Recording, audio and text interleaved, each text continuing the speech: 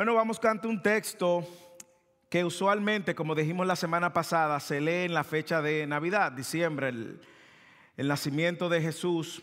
Y al igual que la semana pasada, nosotros decíamos que continuamos con la narrativa de este nacimiento y hablábamos, para los que no están aquí, no han podido ver el sermón de la semana pasada, hablábamos de cómo el nacimiento ocurrió según el plan soberano de Dios, ocurrió en el poder del Espíritu Santo de Dios y conforme a las Escrituras. Eso lo vimos la semana pasada y eso tenía un propósito, todo eso, y era recordarnos que Jesús venía a salvarnos.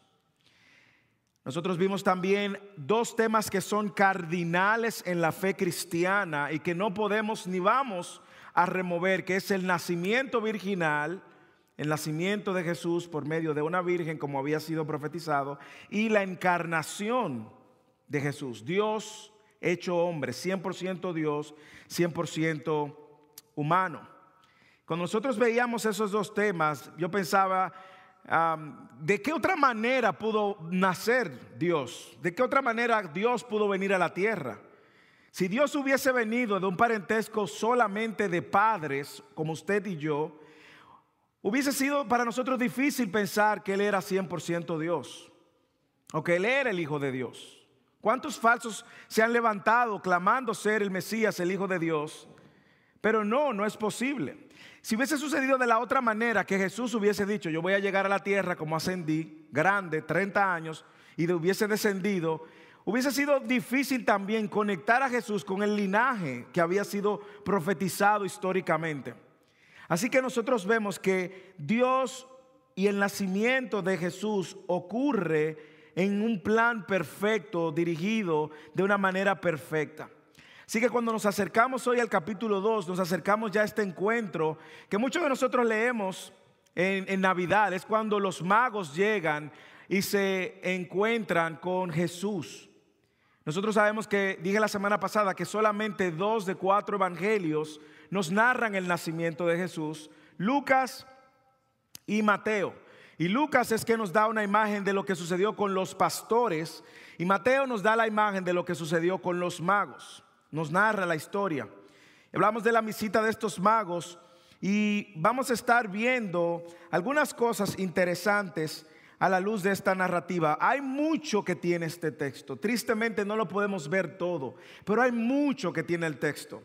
Pudiéramos el plan y hablándole a los magos a través de sueños para alertarlos y dirigirlos para que no regresaran donde Herodes, como en sueños se le aparecen también a José y le hablan y le dicen no vayan, y nosotros vemos el plan soberano de Dios detrás. Pudiéramos hablarlo, enfocarlo así. Pudiéramos también enfocarlo desde la responsabilidad del hombre, cómo ellos obedecieron en cada uno de los mandatos que recibieron.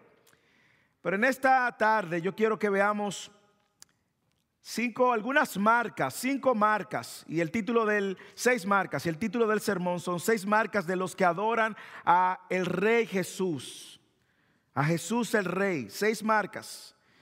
Nosotros podemos, y lo voy a ver en la luz de cómo cada uno de los actores reaccionó ante esta verdad del nacimiento de Jesús el Rey. Así que vamos a ver esto, pidiéndole al Señor que nos ayude a ver si estas marcas están en nuestras vidas y si nosotros estamos justamente adorando a el Rey Jesús y nos identificamos con esta marca. Así que la primera marca es que un adorador de Cristo, del Rey Jesús, primero reconoce que Cristo es Rey. Primero reconoce que Cristo es Rey. Lea el versículo 1 y 2. Después de nacer Jesús en Belén de Judea, en tiempos del rey Herodes, voy a explicar algunas cosas también, pero sígame con su Biblia. He aquí unos magos del oriente llegaron a Jerusalén diciendo, ¿dónde está el rey de los judíos que ha nacido? Porque vimos su estrella en el oriente y hemos venido a adorarle. Hemos venido a adorarle. Este texto nos deja claro muchas cosas, hay otras que no deja muy claro, pero sí nosotros sabemos que a la luz de las profecías y de este texto Jesús nace en Belén. Y esto es importante porque da cumplimiento a una profecía dada por Miqueas, conforme a las profecías. También el texto nos dice estos versículos que él nació según el tiempo de Herodes. Y es importante que sepamos algo. Herodes había recibido el título de rey de Judea. Augusto César le había dado a él ese título, pero él no era el gobernador o el emperador romano que estaba a cargo de todo el reino de Roma en avance de conquistar las naciones. No, es Augusto César que le dice a Herodes: tú vas a ser el rey de Judea. Así que este rey de Judea, Herodes, había sido creación de Augusto y un instrumento en la mano de los romanos para cobrar impuestos, pero él era reconocido por su crueldad. Los judíos lo odiaban a él. Él era cruel, déspota, él ostentaba el trono, él intimidaba a la gente y le demandaban al pueblo judío lealtad tanto a Herodes como a Augusto César. Él era tan malvado, para que ustedes tengan una idea y entiendan un poco el contexto de lo que va a suceder en esta historia. Es que él tenía varias mujeres y él asesinó a su esposa favorita. Él tenía varios hijos y asesinó a 2 de sus hijos por amenaza hacia su reino. Al punto que algunos historiadores de la época dijeron lo siguiente: es mejor ser uno de los cerdos de Herodes que uno de sus hijos. Ya usted tiene una idea de quién es la figura que tenemos en esta historia. El texto nos dice también que vinieron estos magos de Oriente y nos dice alguna cosa interesante que nosotros hemos construido, pero que la Biblia no dice. No dice la Biblia que eran 3 magos. Tampoco la Biblia dice que eran reyes. Por ejemplo, en Santo Domingo, en mi país, en República Dominicana, se celebra el 6 de enero, el día de los Reyes Magos. No, la Biblia no dice que eran reyes. Tampoco dice sus nombres, aunque le hemos dado 3 nombres. Pero sí hay algunas cosas que podemos ver a la luz de este texto y que nosotros tenemos que indagar para entender un poco lo que está sucediendo con estos hombres que no eran judíos, eran magos, por lo tanto eran gentiles y paganos. ¿Qué significa eso, pastor? Bueno, gentil es todo el que no ha nacido, no es judío de herencia o nacido en Israel. Usted es un gentil. Usted es gentil de Puerto Rico, el hermano Rubén. Usted es gentil de Perú, gentil de México, usted es un gentil. Pero en el contexto, cuando tú decías que eras gentil, implicaba que también tú adorabas todos dioses, todo tipo de dioses. Sacrificabas hijos a tus hijos. La percepción en el contexto de ser un gentil era lo peor, era que era un cáncer dentro de la sociedad judía en función de lo que pensaban. Así que estos magos vienen de Oriente, y cuando hablamos de Oriente tiene que tomar referencia a Israel, no a Estados Unidos o América del Norte. No, tiene que tomar como referencia a Israel. Y no se sabe de dónde ellos vienen. Hay quienes dicen que eran medo-persas, hay quienes dicen que eran de Babilonia. Y hay una diferencia entre los que son de Medo-Persa y los magos que son de Babilonia. Si era un mago Medo-Persa, ellos eran más intelectuales. Ellos se enfocaban más en el estudio de las estrellas y la religión también. Si eran más de Babilonia, entonces ellos eran más orientados a lo que tiene que ver la astronomía, era algo más como astrólogos. Si eran medio persa, los medio persas, esos magos intelectuales que eran aparentemente personas que estudiaban, adoraban, creían en un solo Dios. Si eran de Babilonia, no necesariamente eran monoteístas o creían en un solo Dios. Para que ustedes entiendan que estos magos, no importa de dónde vinieron, lo que sí sabemos es que venían de Oriente, pero dependiendo de dónde venían, iba a dejarnos claro un punto. También hay quienes dicen que no necesariamente eran astrólogos, sino que eran aquellos magos que eran también hechiceros, dicen algunos. Usted tiene el texto, por ejemplo, de Hechos, cuando Pedro reprende al mago Simón. Usted recuerda, él dice: contigo perezca tú y tu plata. ¿Recuerda eso? Bueno, ese mago era un mago que era más magia negra, más, si se puede decir en nuestro contexto, brujería. Por el uso de la palabra, esa es la connotación que pudiéramos tener. Pero la mayoría de los estudiosos entienden que estos venían de Oriente. Por lo tanto, al ellos tener acceso al rey Herodes, indiscutiblemente eran personas importantes, estudiadas y algo más que magos de magia negra. Sin embargo, es importante que sepamos que estos magos que se acercan a Jesús han sido guiados única y exclusivamente por la mano de Dios. Tenga eso en cuenta. Ellos han seguido una estrella. ¿Y quién usted cree que está dirigiendo la estrella? Dios. Y usted va a ver más adelante cómo Dios incluso los mueve a ellos a no regresar. Lo que sí sabemos es que Dios usó esta estrella. De la estrella podemos hablar también. Hay varias teorías. No quiero perder mucho tiempo en eso, pero se dice que si fue una supernova, que si fueron dos planetas, que si fue.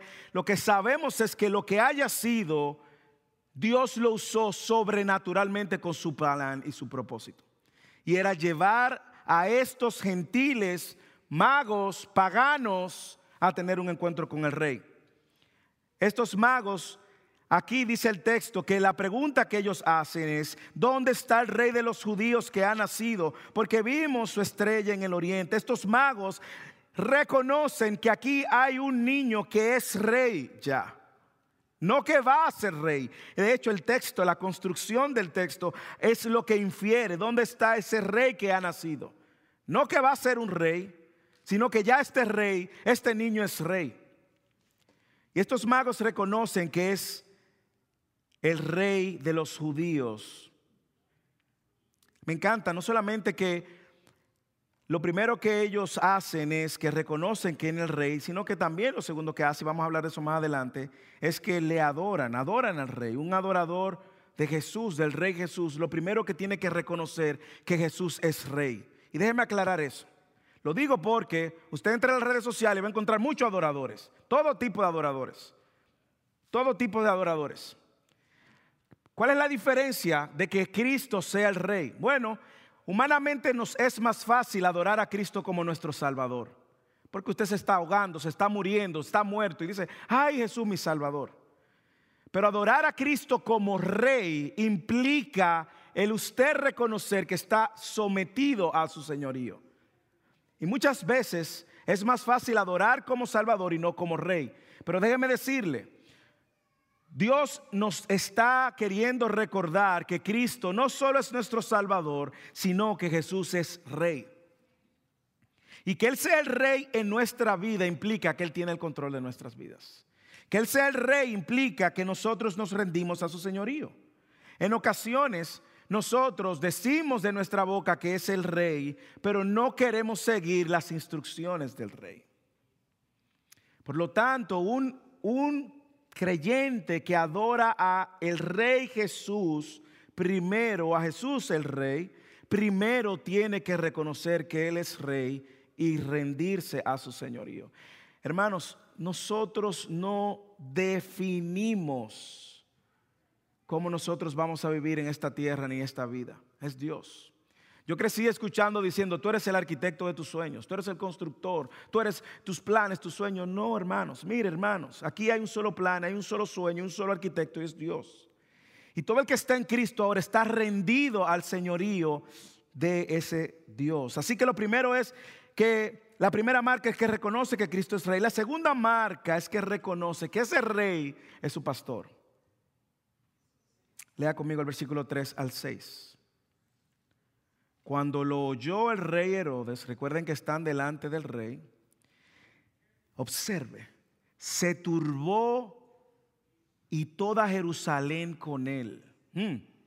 Aquí se creó un revuelo cuando ellos solamente hicieron la pregunta: ¿quién? ¿Dónde está el rey de los judíos que ha nacido? Espérate, pero Augusto César me había nombrado a mí como el rey de esta región.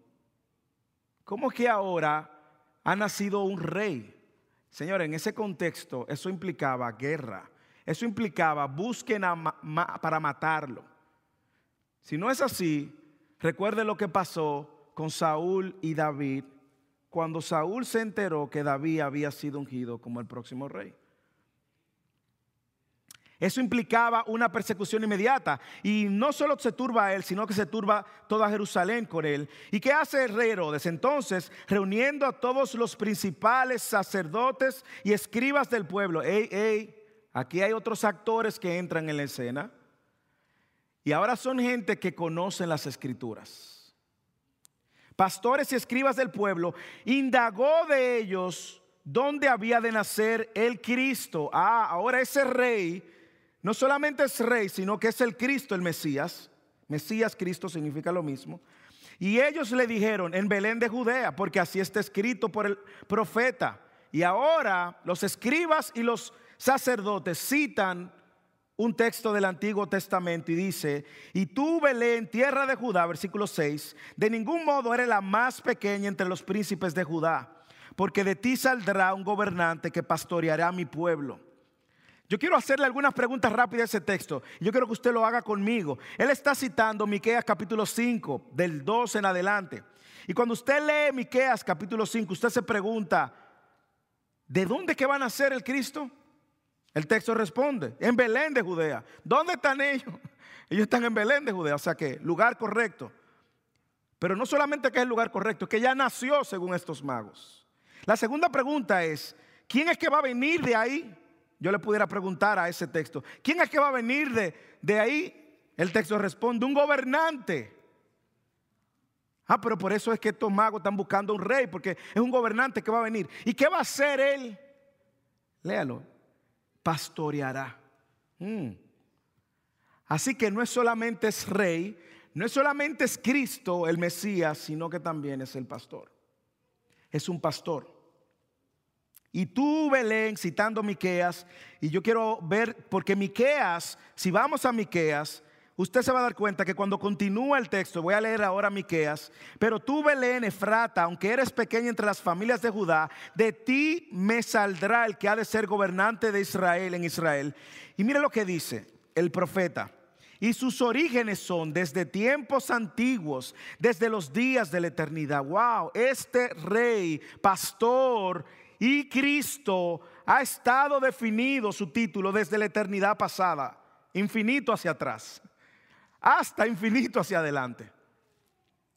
Mire lo que dice Ezequiel capítulo 34 también acerca de este profeta: he aquí el Señor el Señor Dios vendrá con poder y su brazo gobernará por él. ¿Quién es que viene? El Señor Dios. He aquí, con él está su galardón y delante de él su recompensa. Mire lo que va a hacer ese Señor. Dios, como pastor, apacentará su rebaño. En su brazo recogerá los corderos y en su seno los llevará y guiará con cuidado a las recién paridas. Ese rey es pastor. Ese rey es pastor. Por eso usted va a ver que Juan usa mucho esa ilustración: yo soy el buen pastor. Jesús diciendo: y el buen pastor da su vida por las ovejas. Él pastoreará, hermanos y hermanas. Cristo es nuestro buen pastor.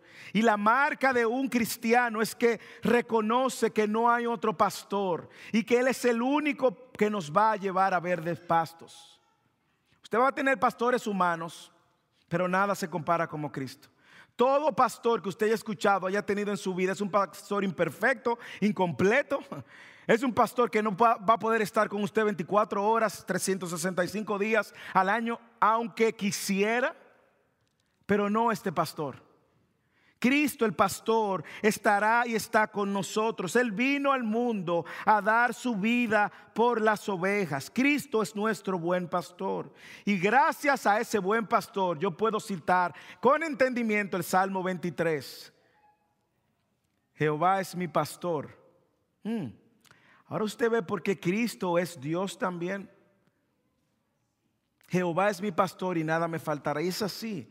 A mí no me falta nada ahora porque yo soy y estoy hallado en Cristo. Mire cómo termina Apocalipsis, y hablando de este pastor dice lo siguiente, y esto es para usted y para mí, refiriéndose a Cristo. Apocalipsis 7:17: ya no tendrán hambre ni sed, ni el sol los abatirá, ni el calor alguno. Señor, eso es para ahora, Texas, nos estamos quemando. Pues el Cordero en medio del trono los pastoreará. Amén. Y los guiará a manantiales de agua de vida. Y Dios enjugará toda lágrima de sus ojos. Oiga lo que hace ese pastor. Ese pastor nos da descanso. Pero todo dolor que usted haya tenido en esta vida, toda lágrima que usted haya derramado por causa del sufrimiento, ese pastor la secará, hermanos. Adoremos al Rey Jesús, porque es nuestro Rey, pero también es nuestro pastor. Un pastor fiel, un pastor que cuida de las ovejas, hermanos. Que es capaz de dejar 99 para alcanzar a la que está perdida. Así que la primera marca reconoce que Cristo es Rey. La segunda marca reconoce que ese Rey es su pastor. La tercera marca es que se regocijan al encontrarse con el Rey. Lee el versículo 7 al 10. Entonces Herodes llamó a los magos en secreto. Ahora él hizo una reunión privada con los magos. Imagínense. Y se cercioró con ellos del tiempo en que había aparecido la estrella. Y enviándolos a Belén dijo: id y buscad con diligencia al niño. Y cuando los encontréis, avisadme para que yo también vaya y le adore. Qué humilde este rey, que se va a postrar delante de otro rey. Y habiendo oído al rey, se fueron. Y he aquí la estrella que habían visto en el oriente iba delante de ellos. A mí me conmueve ver a Dios moviendo los gentiles hacia Dios. Me conmueve ver a Dios atrayendo al perdido. Hasta que llegó y se detuvo sobre el lugar donde estaba el niño. Y cuando vieron la estrella, se regocijaron sobremanera. Cuando vieron la estrella, se regocijaron sobremanera con gran alegría. Yo estaba tratando con un hermano de ver esto cómo luce en griego. Cuánto esfuerzo hizo el autor de dejarnos claro el gozo y el regocijo que sintieron estos cuando se encontraron. Y él lo expresó de esta manera: se regocijaron sobremanera con gran alegría. No había manera de ponerlo. El pastor Piper dice que es como 4 veces alegre. Se regocijaron grandemente, sobremanera con gran alegría. Y a mí me encanta ver la mano de Dios guiando a estos a encontrarse con el Rey, hermanos. Pero ese encuentro con el Rey no los dejó a ellos como, ok. No, hermanos. Ese encuentro produjo en ellos regocijo. No sabemos qué sucedió, qué pasó en su corazón, por qué tanto regocijo. Hay varias teorías de dónde estos magos se enteraron acerca de este Rey de los judíos. Y la teoría más consistente es que dice, usted que estuvo con nosotros en todo el libro de Esdras y Nehemías, recuerda, que muchos de los que fueron llevados cautivos a Babilonia y a Persia también, muchos de esos judíos no regresaron a Jerusalén. Muchos de ellos se quedaron cómodos en esas naciones. Y se dice que por medio de esos que se quedaron en Jerusalén, muchos de estos magos pudieron conocer acerca de las profecías y el Dios de los judíos. Y aquí vemos a estos encontrándose con el Rey Jesús y llenándose de gozo. Dios usando una estrella fue algo ordinario que Dios usó extraordinariamente. Pero lo que sí vemos es que ellos se regocijaron. Miren esto, miren el contraste. Herodes le da unas órdenes claras. Ellos la obedecen. Ellos salieron de la corte. Pero ahora ellos no van dirigidos por el rey Herodes, hermanos. Olvídese de eso. Ahora ellos son guiados por Dios a tener un encuentro con el rey.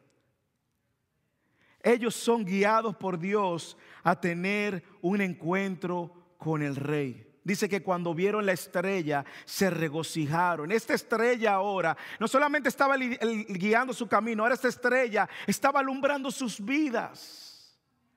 Hay quienes dicen que Mateo está haciendo un eco de Mateo, de Números 24:17. Una profecía que dio un profeta pagano llamado Balaam. Dice: lo veo pero no ahora, lo contemplo pero no cerca. Una estrella saldrá de Jacob y un cetro se levantará de Israel. Ellos se regocijaron en gran manera. Se regocijaron a encontrarse con el rey. Hermanos, yo no sé si usted tiene fresco ese momento. Yo no sé si usted lo tiene fresco, pero yo quiero que usted se tome un momento, algunos segundos, para traer a su memoria cuando usted tuvo ese encuentro con el Rey. Piense por un momento. Piense por un momento cuando usted vio su condición de pecador y su necesidad de Salvador, pero más aún,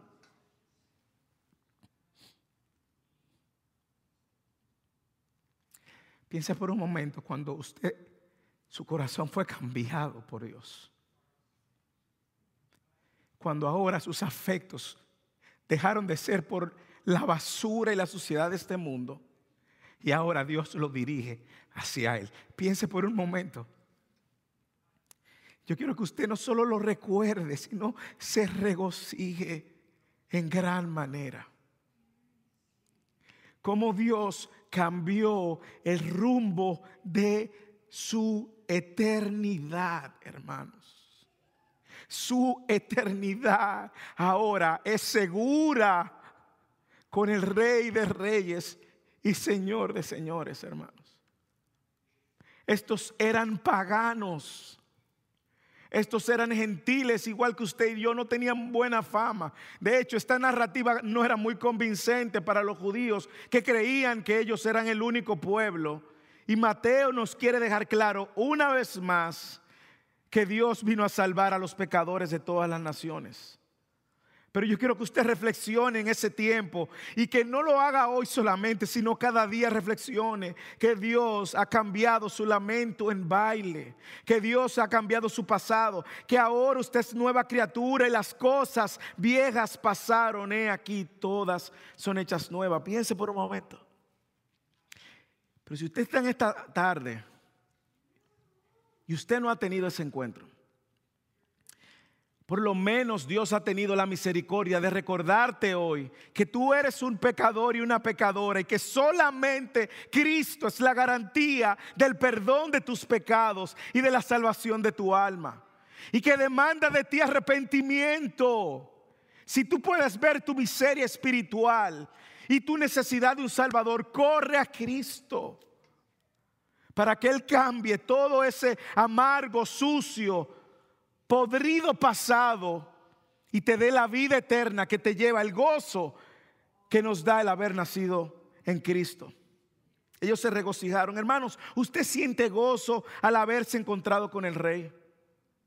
Y ese gozo se expresa cada día de su vida.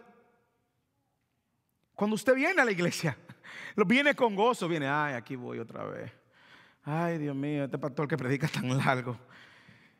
Ay, yo no soporto de verdad. Si él pudiera por lo menos predicar en 20 minutos, fuera un éxito, pero usted encuentra gozo cada vez que usted se encuentra con su palabra. Estos gentiles vieron la estrella y ahora esta estrella no solamente iba a alumbrar su camino, iba a alumbrar sus vidas. Ahora la estrella, Cristo, iba ahora a sacarlos de las tinieblas, hermanos. Hermanos, ¿usted quiere que le diga que tenemos en común usted y esos magos así rápidamente? Es que su encuentro con Dios fue guiado por Dios. Usted no amaba a Dios. Usted no buscaba a Dios. Romanos capítulo 3, versículo 10. No hay quien busque a Dios. No hay bueno ni aun uno. Primera de Juan nos recuerda, nosotros amamos a Dios porque Dios nos amó primero. Ahora dígame usted si no es una gracia reunirnos cada semana, adorar a ese Rey. Hermanos, es un gozo. Eso debe ser un motivo diario de nuestro regocijo. Cuando usted sienta como que el día está amargo y gris, todos tenemos de esos días. Pero cuando usted se sienta así, regocíjese en el encuentro. Recuerde ese día cuando usted se encontró con el Rey. Yo lo recuerdo, 12 años, 13 años. Yo lo recuerdo, cómo Dios usó Juan 3 completo para ver mi miseria y correr a Él. Así que las marcas de los que adoran al Rey Jesús, primero, reconocen que Cristo es el Rey y se someten a ese liderazgo. Segundo, reconocen que ese Rey es su pastor. Tercero, se regocijan al encontrarse con el Rey. Cuarto, adoran a Jesús como Señor y Dios. Versículo 11. Y entrando en la casa, vieron al niño con su madre María y postrándose le adoraron. Y abrieron sus tesoros y le presentaron obsequio de oro, incienso y mirra. El versículo 11 nos quita algo que nosotros creemos que sucedió y no sucedió. Nosotros toda la vida habíamos creído que los magos también estaban en el pesebre con los pastores. No, lee el versículo 11. Entrando en la casa, pero ya no estaban en el pesebre. No le estoy diciendo con eso que ahora cambie su arbolito y que si pone los magos junto con los pastores. No. Sigan poniendo los magos y los pastores juntos, porque al final. Pero recuerde que estos magos llegaron después. Por lo menos recuerde eso. Probablemente 2 años después. Entraron en la casa, vieron al niño con su madre María y postrándose le adoraron y abrieron sus tesoros y le presentaron obsequios de oro, incienso y mirra. Wow. Hay un énfasis muy claro de Mateo en este capítulo con el tema de la adoración. Muy claro, hemos venido a adorarle. El rey Herodes dijo, vayan para que yo también le adore. Ahora vemos que cuando ellos llegan, cuando tienen un encuentro con el rey, ¿qué es lo que usted hace? Todo el que ha tenido un encuentro con Cristo, ¿qué es lo que hace? Vive ahora para adorarle. Y lo primero que ellos hacen es que se postran. Pero no solamente usted lo va a ver aquí, usted va a ver que el tema de la adoración es un tema que se mantiene en el evangelio completo. Usted va a ver cómo los discípulos lo adoraron cuando estaban en la barca y lo adoraron y dijeron, a la verdad tú eres el Hijo de Dios. Usted va a ver cómo María Magdalena y la otra María en Mateo 28 también, cuando vieron que él había resucitado, dice que ellas se acercaron, le abrazaron sus pies y le adoraron. Pero si usted toma esto a la luz de lo que Jesús dijo, usted se va a dar cuenta que solamente era posible adorar a Dios. Mateo 4, lo vamos a ver en algunas semanas. Cuando Jesús es tentado, ¿cómo le responde a Satanás? En Mateo 4, él le dice Satanás diciendo, mira, todos estos reinos me han sido dados si tú me adoras. Él le dijo, escrito está, solo adorarás a Jehová tu Dios. Si solo adorarás a Dios, y Jesús está recibiendo la adoración, implícitamente nos está dejando muy claro que Jesús es.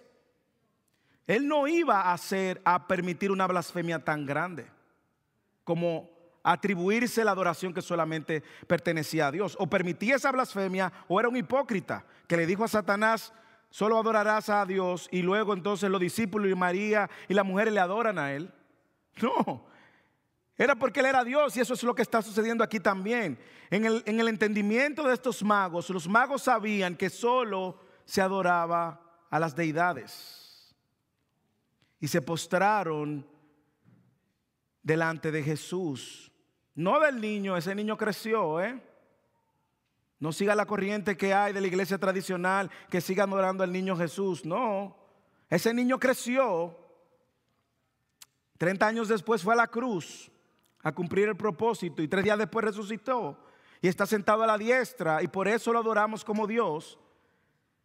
Así que nosotros vemos que Jesús está diciendo, el evangelio nos está recordando que solo Dios recibe la adoración, y Jesús está recibiendo la adoración desde el día de su nacimiento.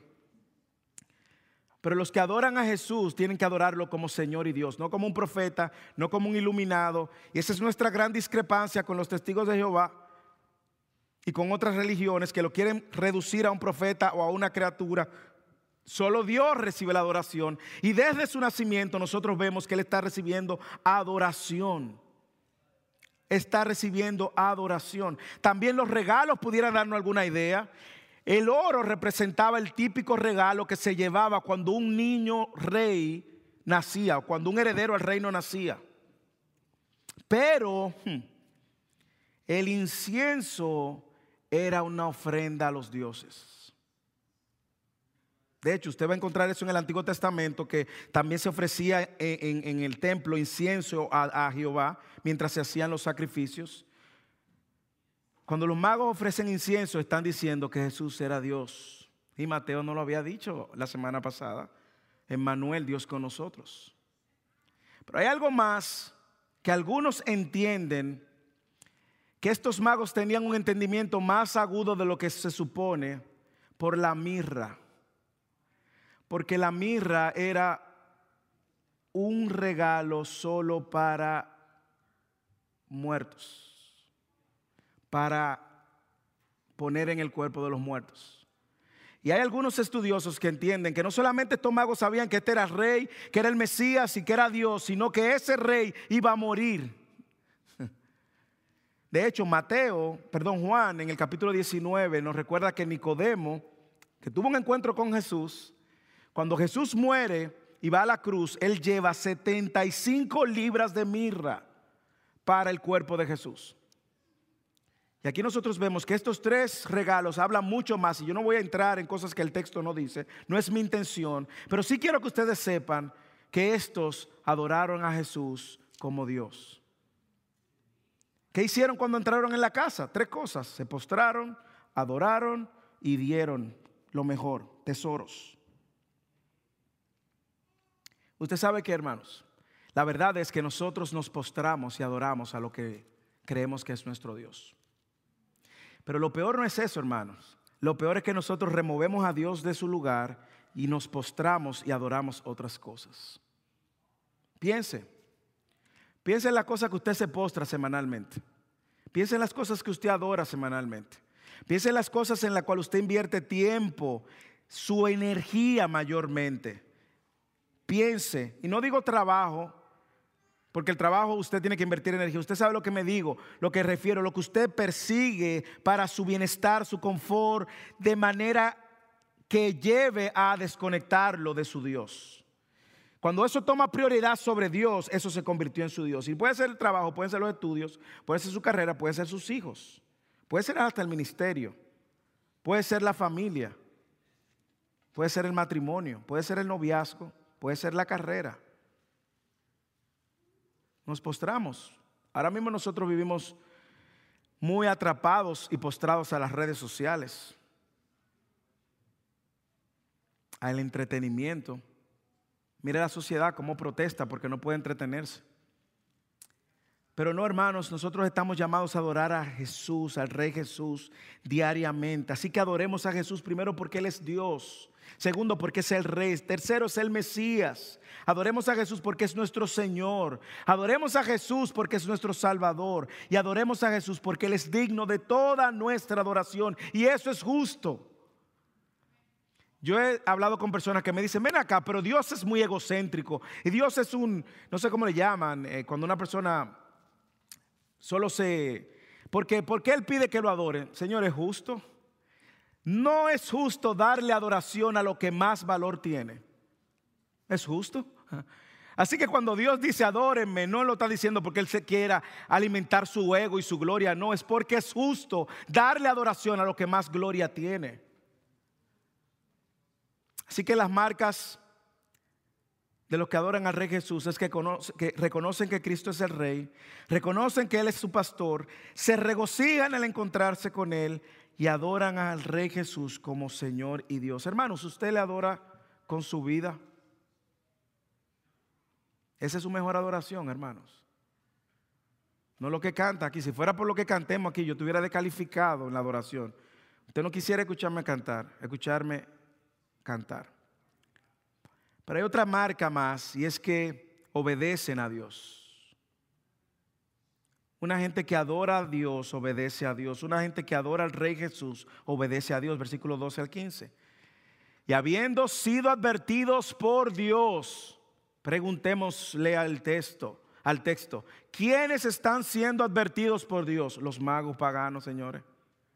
Probablemente esos magos dejaron de ser ya simples paganos y salieron de ahí siendo hijos, probablemente por esta dirección de parte de Dios. Y habiendo sido advertidos por Dios en sueños que no volvieran a Herodes, partieron para su tierra por otro camino. Dejaron de desobedecer al rey y empezaron a obedecer al verdadero rey. Y después de haberse marchado ellos, un ángel del Señor se le apareció a José. Ahora José entra en escena en sueños, diciendo: levántate, toma a tu niño y a su madre y huye a Egipto. Y quédate allí hasta que yo te diga, porque Herodes va a buscar al niño para matarle. Y él, levantándose, tomó de noche al niño y a su madre y se trasladó a Egipto y estuvo allá hasta la muerte de Herodes. Herodes murió, dicen, en el año 4, cerca del año 4. Para que se cumpliera lo que el Señor habló por medio del profeta, diciendo: de Egipto llamé a mi hijo. Otra palabra del Antiguo Testamento. En este capítulo 2, 4 citas del Antiguo Testamento. Recuerde una vez, para los que no vinieron la semana pasada, Mateo escribe, su audiencia principal son los judíos, y judíos que conocían el Antiguo Testamento. Ahora nosotros vemos que este texto está primero saturado del plan soberano de Dios, Dios moviendo sus piezas, pero sobre todo está también poniendo en evidencia la obediencia de los hombres ante el llamado de Dios. Todo el contenido de esa porción, de ese párrafo, está dando cumplimiento a una profecía de Oseas capítulo 11, versículo 1. Una vez más, Mateo quiere que sepan, esa audiencia para usted y para mí no es familiar que esté citando el Antiguo Testamento, pero la audiencia sí. Cada vez que él cita el Antiguo Testamento, la audiencia dice: pero ven acá, esto suena a Oseas 11:1. Cuando Israel era niño, yo lo amé y de Egipto llamé a mi hijo. Oseas 11:1. Y aquí se está cumpliendo una profecía. Y aquí no solamente está cumpliendo esa profecía, sino también la liberación de Dios de este bebé, así como Dios libertó a Moisés del faraón en el Antiguo Testamento, en Éxodo capítulo 1. Jesús es salvado de la matanza de los niños advertido por Dios. Moisés es salvado también de la matanza de los niños advertido también por Dios. Y del faraón. Nosotros estamos viendo que cuando Mateo está citando esto, que históricamente está sucediendo, no es un invento para hacer lo que cuadre con las narrativas del Antiguo Testamento. Mateo no está forzando aquí. En la historia está el registro de esta matanza. Y está Dios una vez más soberanamente llevando a cabo el plan para confirmarle a los judíos y a nosotros y a los gentiles también que Jesús iba a ser aquel que era mayor que Moisés. ¿Cómo esto sucede? Bueno, el ángel del Señor advierte a los magos. Dios advierte a los magos. ¿Y qué hacen los magos? Obedecen. Observe a Dios dirigiendo el proceso. Dios llama a los magos. Dios guía a los magos al encuentro. Y ahora Dios le advierte y ellos obedecen. El versículo 12, y siendo advertidos por Dios. Dios está en la escena. ¿Usted entiende lo que sucede después de la transformación? La evidencia, una de las mayores evidencias de los que adoran a Dios con su vida es la obediencia. Una de las mayores evidencias del cristiano es la obediencia. Usted quiere saber si usted es un genuino cristiano, mire hacia adentro. Y si usted quiere agradar a Dios con su vida, y si usted quiere obedecer a Dios. ¿Usted entiende lo que sucede cuando un corazón nuevo sucede? Bueno, eso fue lo que él había profetizado. Ezequiel capítulo 36. Perdón, esto no estaba en las notas, así que el traductor no lo va a tener a mano, pero Ezequiel 36. Porque os tomaré de las naciones, os recogeré de todas las tierras y os llevaré a vuestra propia tierra. Y entonces os rociaré con agua limpia y quedaréis limpios de toda vuestra inmundicia. Y de todos vuestros ídolos os limpiaré. Y además, aquí está el nuevo nacimiento, regeneración. Os daré un corazón nuevo y pondré un espíritu nuevo dentro de vosotros y quitaré de vuestra carne el corazón de piedra y os daré un corazón de carne y pondré dentro de vosotros mi espíritu y haré que andéis en mis estatutos y que cumpláis, obediencia, cuidadosamente mis enseñanzas, mis ordenanzas.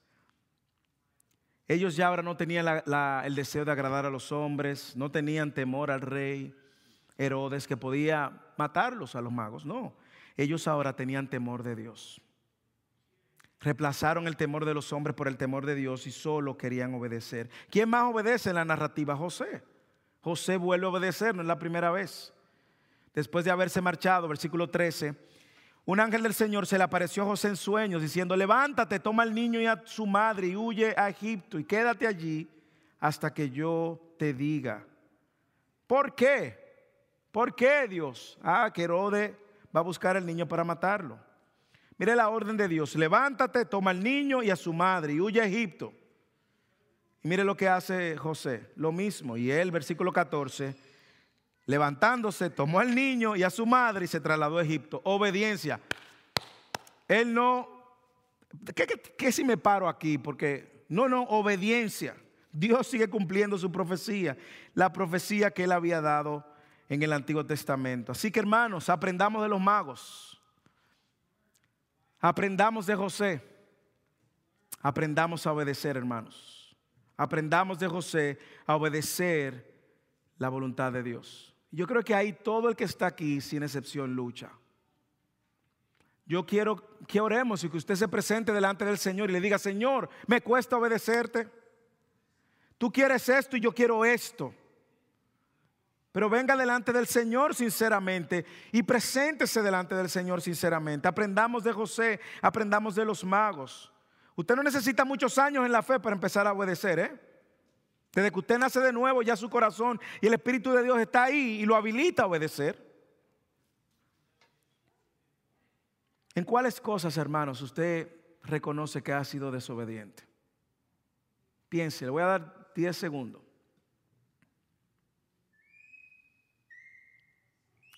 Rinda eso al Señor. Y dígale: Señor, yo quiero vivir para honrarte, adorarte con mi vida. Yo quiero obedecerte. No es lo que yo quiero, no es lo que me genera gozo, pero lo voy a hacer porque tú me estás mandando. Y hay muchas cosas claras en la Escritura que Dios nos manda de obedecer. Yo le pudiera hacer una lista, le cito algunas. Maridos, amar a vuestra esposa así como Cristo amó a la iglesia. Esposas, sométanse a su marido, así como la iglesia se somete a Cristo. Hijos, obedecer a vuestros padres. Padres, no desaperéis a vuestros hijos. Usted va a encontrar, claro, no tiene que ir lejos.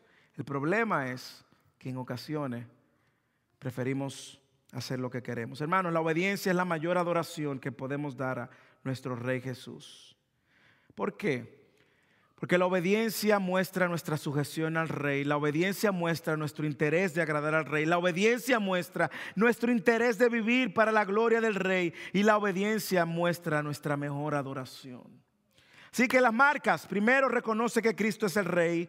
Segundo, reconoce que el Rey es el pastor y el buen pastor y nuestro pastor. Tercero, se regocija al encontrarse con el Rey. Cuarto, adora al Rey como Dios. Quinto, obedece al Rey. Y finalmente, son guiados por Dios. Hermano, es imposible ser un adorador y seguidor del Rey Jesús si no somos guiados por Él. Parte final y terminamos. Entonces Herodes, al verse burlado por los magos, se enfureció en gran manera y mandó a matar a todos los niños que habían en Belén y en todos sus alrededores, de 2 años para abajo, según el tiempo que había averiguado de los magos. Aparentemente Jesús tenía ese rango de edad ya. Y también, como vemos que él murió en el año 4, probablemente Jesús estaba en ese rango de edad, 2 años. Entonces se cumplió lo que fue dicho por medio del profeta Jeremías cuando dijo: se oyó una voz en Ramá, llanto y gran lamentación, Raquel que llora a sus hijos y que no quiso ser consolada porque ya no existen. Pero cuando murió Herodes, he aquí un ángel del Señor se aparece en sueños a José en Egipto, diciendo: levántate, toma al niño y a su madre y vete a la tierra de Israel, porque los que atentaban contra la vida del niño han muerto. Y él, levantándose, tomó al niño y a su madre y vino a la tierra de Israel. Pero cuando oyó que Arquelao reinaba sobre Judea en lugar de su padre Herodes, tuvo miedo de ir allá y, advertido por Dios, otra vez Dios guiando en sueños, partió para la región de Galilea y llegó y habitó en una ciudad llamada Nazaret, para que se cumpliera lo que fue dicho por medio de los profetas: será llamado Nazareo. Una vez más, Mateo sigue haciéndole eco en el oído de la audiencia: este es mayor que Moisés, este rey es mayor que Moisés. Y es eco de todo lo que ellos conocían del Antiguo Testamento. Aquí hay un nuevo Moisés, mejor que Moisés.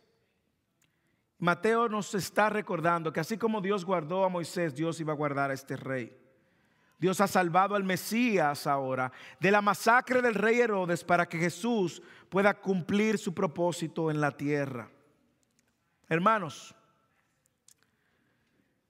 mire a Dios guiando a sus hijos. Dios guiando a sus hijos por sueños, por apariciones. Se le dice a José que Herodes ya está muerto. Luego vuelve y se le aparece, le dice: ve a Galilea. Dios guiando, Dios guiando, Dios guiando. Si usted es un hijo de Dios, ya usted no tiene el guía, hermanos. Dios es que guía. Dios es que guía, hermanos. Lo mejor es que Dios siempre nos va a guiar a su propósito. Dios siempre nos va a guiar a su plan, hermanos. Romanos capítulo 8, versículo 13 dice: porque todos los que son guiados por el Espíritu de Dios, los tales son hijos de Dios. Usted no tiene el timón ya. Y es justamente el ser guiado por Dios lo que demuestra nuestra rendición a su señorío y a su voluntad. Ahora tenemos el Espíritu de Dios que nos guía y también tenemos el instrumento más contundente, la palabra de Dios para guiarnos. Decía el salmista: lámpara es a mis pies tu palabra, me guía, lumbrera mi camino. Donde yo ando, y está la lámpara alumbrándome. ¿Quién tiene el control de su vida, Dios o usted? ¿Cuáles son los planes que usted está siguiendo, los de Dios o los suyos? Así que aquí están las 6 marcas, hermanos. ¿Con cuál usted necesita crecer? ¿En cuál de ellas? ¿Reconoce que Cristo es Rey y se rinde a su señorío? ¿Sabe que Él también es su pastor? Y lo obedece y sigue su voz.